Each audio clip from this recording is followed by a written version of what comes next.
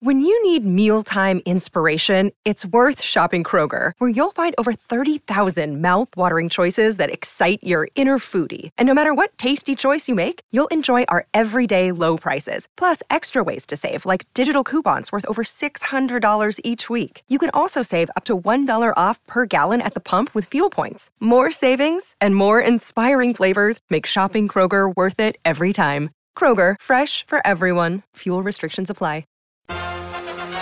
It's the Amazing Rico Brogna podcast with your host, Evan Roberts. All right, everybody, welcome to Rico Brogna.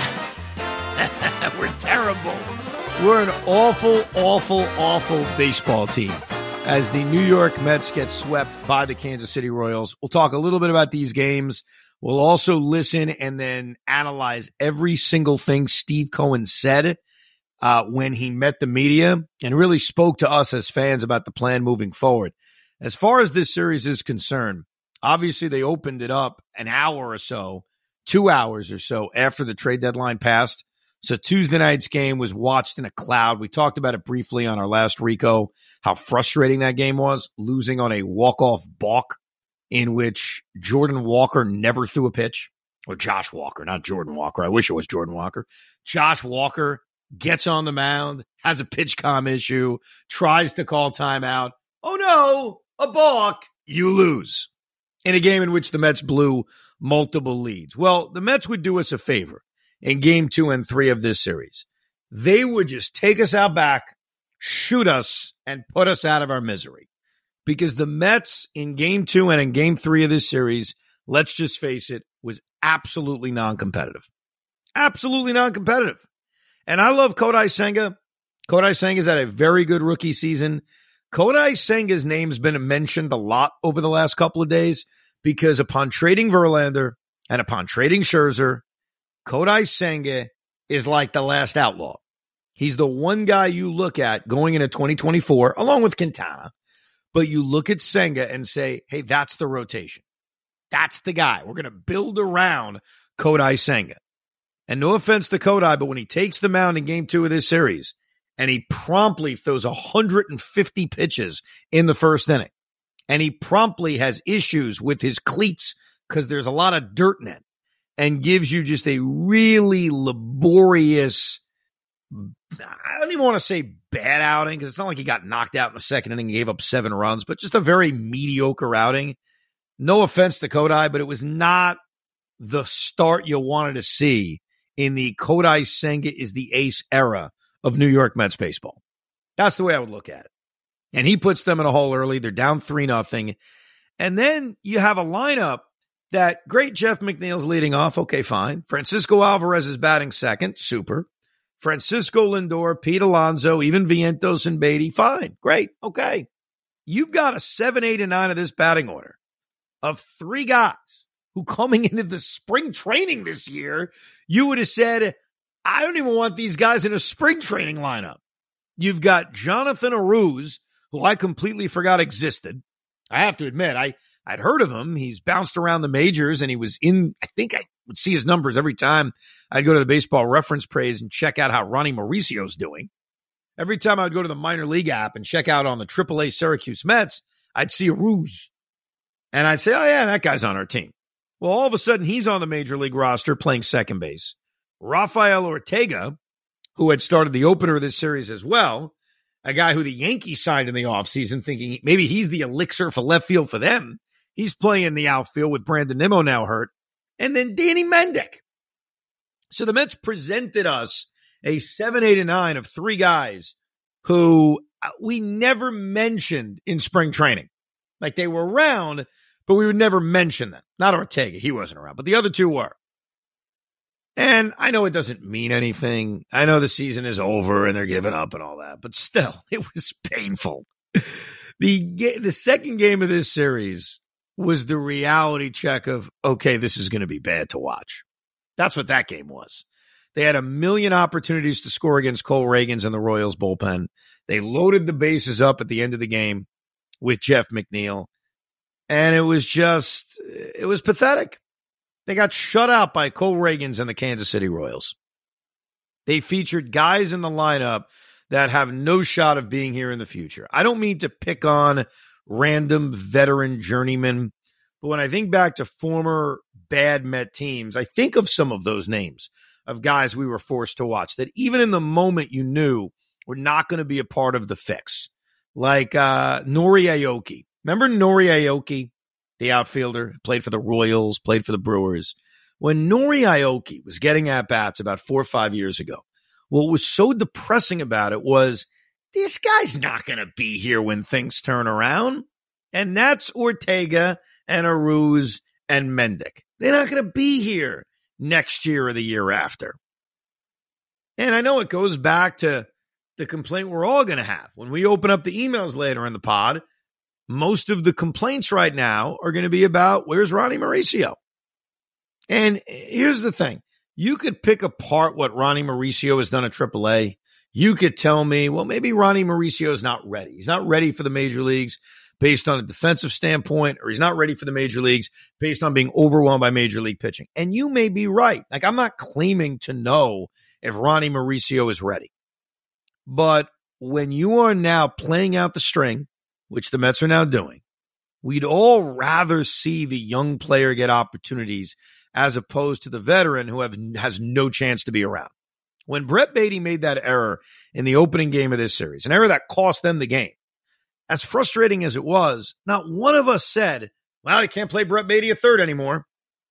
Like, we're willing to watch the bad of the young player develop. We are willing to kind of learn about Brett Baty and Mark Vientos and Ronnie Mauricio. None of us are willing to watch Rafael Ortega go 0 for 3. None of us want to see that. So game 2 of this series was just a block kind of game. They had 9 hits. They couldn't score a run. They got shut out 4-0. Senga was very mediocre. I don't really want to put anything on him here. It's not his fault that he is now looked upon as the one shining hope in this Met rotation. It just wasn't great timing. Like, the great timing would have been for Kodai Senga to pitch 7 scoreless innings upon being bestowed the new ace of the New York Mets. Not to go out and not be able to get through 6 and give up 3 runs to the Kansas City Royals. As far as the finale of this series is concerned, thank God I was on the air with Tiki talking about everything else but the Mets. Like, thank God we were talking about Aaron Rodgers and the Yankees situation and everything but that game. Because every time I would glance up, and I would glance up because, hey, I'm a Met fan, 1-0, 3-0, 3-0, 6-0, 9-0. Danny Mendick is pitching. Lindor is hitting a meaningless home run. And the Mets got they got blown out. I don't care if it was 3-0 through 6. That was a non-competitive game. It's the Met offense, which is funny because even though we can complain about the guys sitting towards the bottom of the order, you still have a lot of regulars in the lineup. They didn't trade all their offensive weapons.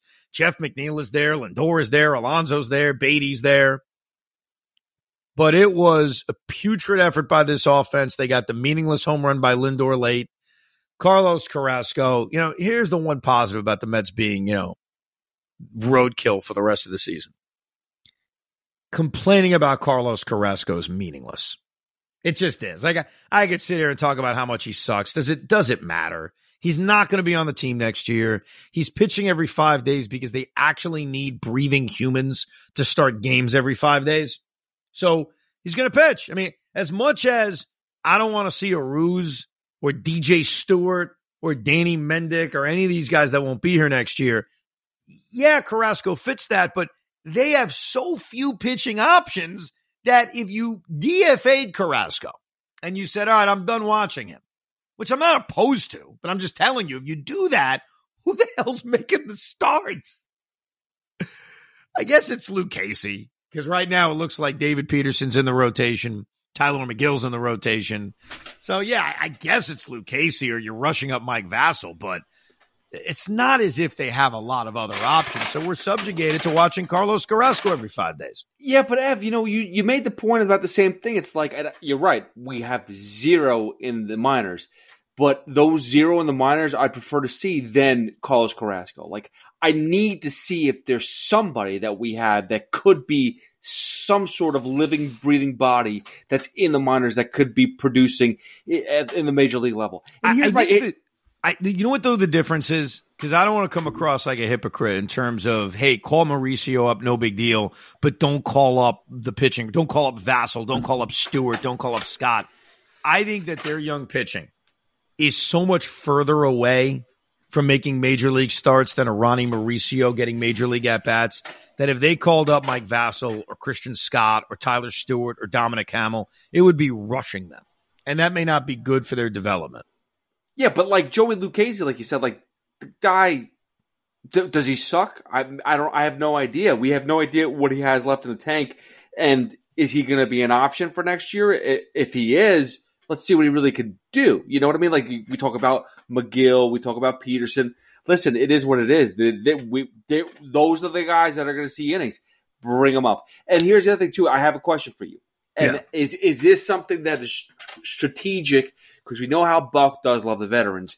Is it something like they're giving these veterans one last shot in August, to like see if they have anything that they could prove and raise their value so they could sign with the team next year and not just dump them now? No, I don't think so. I'm pure guess. I don't think they're trying to do any favors. I think it's just the lack of options. I think it's the lack of, who else is going to play. Even if Mauricio is called up tomorrow, and he should be, and we could scream about that for every Rico for the rest of the season, there is still going to be at-bats going to these veterans who have no chance to be on the team next year. Like, there's still going to be those slots. Now, once Marte is back and Nimmo is back, that certainly takes away a few of the at-bats. But I think you're also going to be much more cautious with injuries over the next 2 months of the season. If the Mets were 10 games above 500, is Brandon Nimmo playing some of these games in Kansas City? Maybe he is. I don't know. But I kind of lean towards they're going to be extra cautious, especially with core guys, if they're dealing with any injury. I also wouldn't be surprised in the case of Lucchesi if the Mets end up with a 6-man rotation. If they end up saying, well, think about who's in the rotation. The guys that are going to be here next year. Kodai Senga, they were always worried about his workload. They were always worried about, it's an adjustment, new baseball, pitching on regular rest, even though he's barely done it.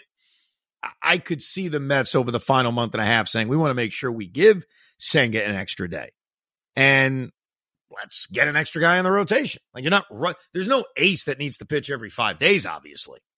I wouldn't be surprised if we're looking at that. I had thought, and I had said this on the Rico, maybe the last one or the one before that, there's a part of me that just wanted to see Peterson out of the bullpen. Not because he's relegated to that, but because I just want to see if next year, maybe that's his long-term plan. And maybe that's where the Mets get their benefit most out of David Peterson. But they've moved away from that immediately.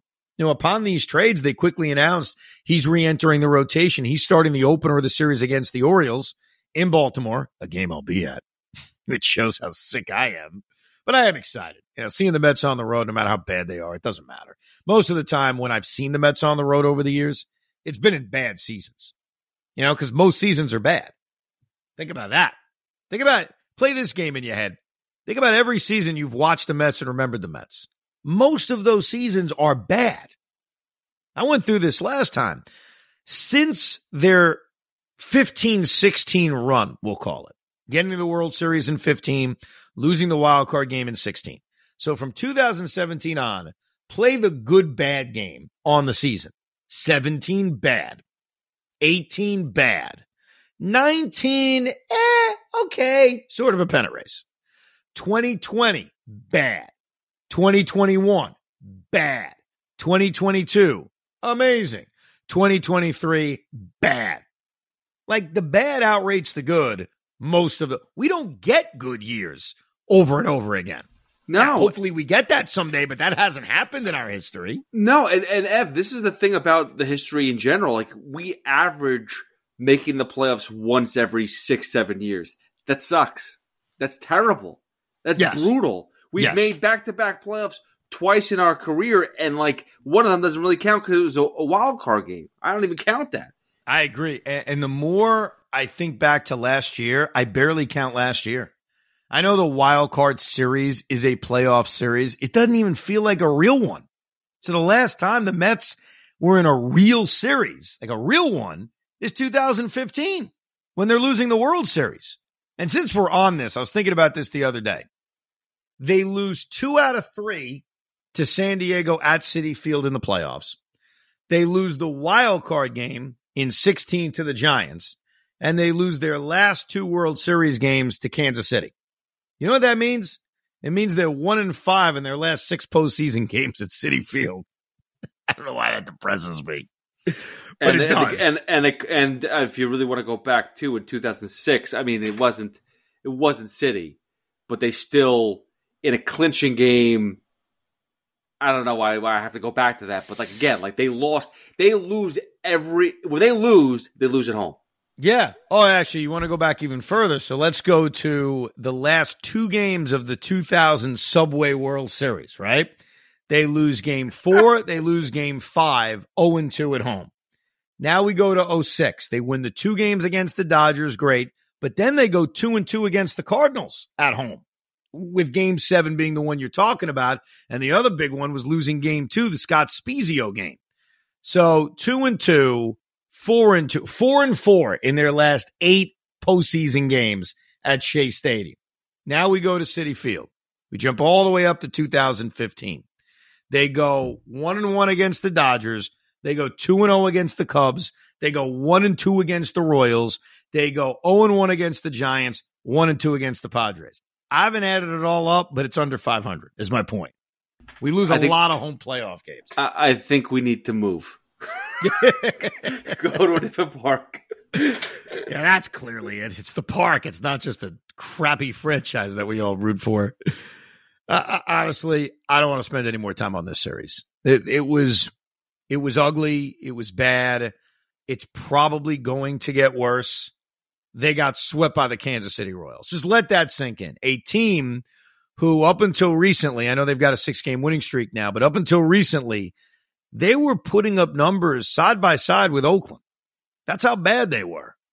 And the Mets, even after these trades, managed to get swept by them. They're going to play the Orioles. It's going to get ugly. One quick thing, and then we're going to get to Steve Cohen. We're going to listen together.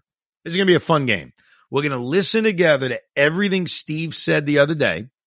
We're going to pause it, and we're going to analyze everything he said and how we interpreted what he said.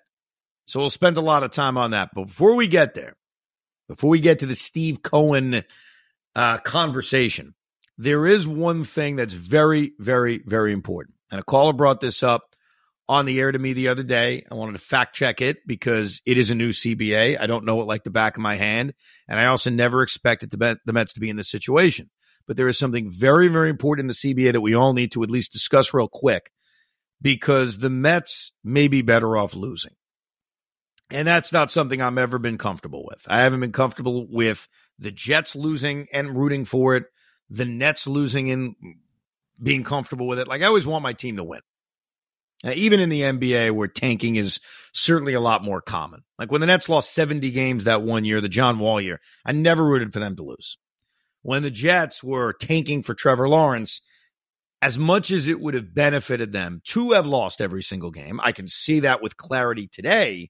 I never sat there on a football Sunday rooting for my team to lose. It is not in my DNA. It's not in my blood.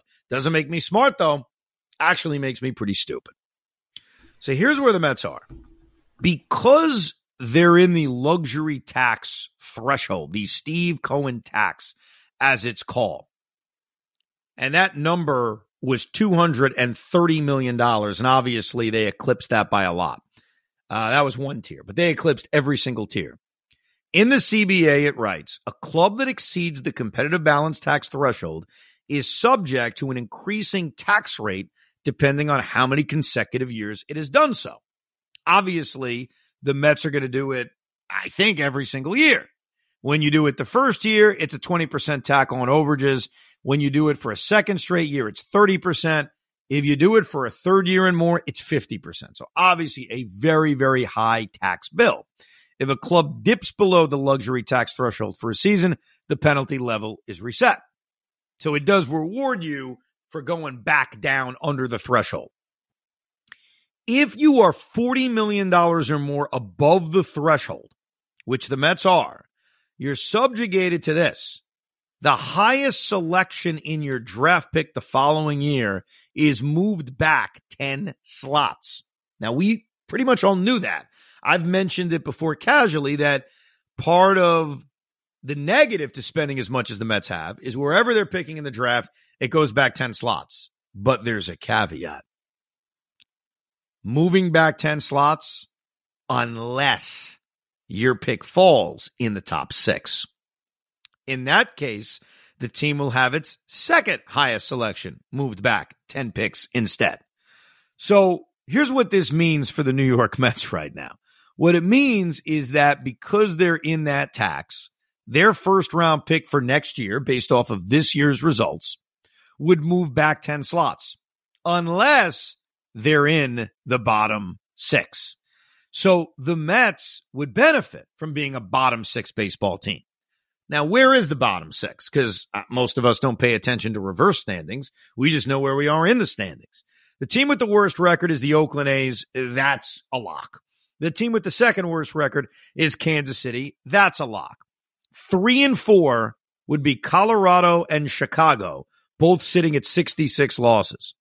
Then you have Washington. Then you have St. Louis. They represent the St. Louis Cardinals, that bottom 6th team. So if you just say, hey, Mets are not falling behind Oakland, Kansas City, Colorado, Chicago, Washington, they would have to fall below 3 teams that are underneath them right now. Pittsburgh, Detroit, and St. Louis. Right now, the Mets are sitting at 58 losses. They are 50 and 58. If you look at those other teams I just mentioned and say, okay, well, where are they? The St. Louis Cardinals are 48 and 62. The Pirates are 48 and 60. And the Detroit Tigers are sitting at 48 and 60. The Mets are at 50 and 58. The Mets are not that far off from falling into the bottom 6. Will they fall into the bottom 6? I don't know. I mean, a lot of it depends on, hey, are the Pirates going to get relatively hot? Are the Cardinals going to get relatively hot? But right now, there's only a 3-game difference. The Mets have a 3-game lead over St. Louis. But they would have to drop below those 3 teams. And if they did, they're picking 6th in the MLB draft next year. If they don't, they're picking 17th, 18th, or 19th. That is significant. So I understand the Met fan who either knew this information or is hearing it now from my voice saying, hey, guys, we're better off losing. I get it. You're right. Does that mean I'm going to sit there in August rooting against them? No, probably not. Definitely not. I think the only time I've ever been closer as a fan, and it's up to everybody listening on how you want to handle this, is when we get to that final game of the year. Like, you're telling me it's the final game of the year, and if the Mets lose, they're picking 6th. But if they win, they're picking 17th. I understand. You know what I mean? Like, okay, fine. So the other day on the air, Tiki made a comment that I just thought he was just saying. I didn't think he had any knowledge behind it. He said, I think the Mets are tanking. And I said, well, what the hell are they tanking for? Now, unless Tiki knew that CBA and didn't tell me, which is, I guess, possible, he's right. There is a benefit to tanking right now. I don't think Buck Showalter is putting a lineup together thinking that way, but I do think that the Met front office and Steve Cohen certainly know the rule and certainly think, hey, if we're not making the playoffs, we'd rather lose and get the 6th overall pick than win a couple of games and pick 18th. Yeah, this is basically Major League, the movie. Put together a roster of dead people almost, and just see how many games you could lose. I mean, Buck has no choice. You're right. He's putting together the best roster possible, which is crapola. And let's be serious here. We thought June was bad. The 3 easiest games we had in August were versus Kansas City. We just got swept. We have Baltimore, the Cubs who are pushing for a playoff spot, Atlanta, Pittsburgh, which, like we said, we don't know if we're going to go on a run. St. Louis is teetering around the terrible as well. Atlanta, again, the Angels, and then Texas. I mean, realistically, you have between Pittsburgh and St. Louis 7 possible games to win. This team is so bad. But is that good? Like, are you on the page of, you know what, just lose all these games, tank to the bottom so that they can pick 6th instead of 18th? It's going to make my life a little bit better because I have rooting interest again in the Mets. Yeah, rooting the other way. I'm not there yet in the middle of August or early August to be rooting against them, but I fully acknowledge they are better off finishing in the bottom 6. Like, it'd be ignorant for me to say, it doesn't matter. No, it does. Obviously, you can find a great player at 17 and screw up at 6. We all know that. And that's the case in any NFL draft or any NBA draft, and obviously in the MLB draft. But you always want to be in the best position to succeed. And picking 6th is obviously better than picking 18th. There's no question. But I thought that was important information to have out there. So now we all know it. So now we all know that when you watch this team lose, at least in the back of your mind, you could say, well, there's a positive. Here's the positive. The positive is they're going to pick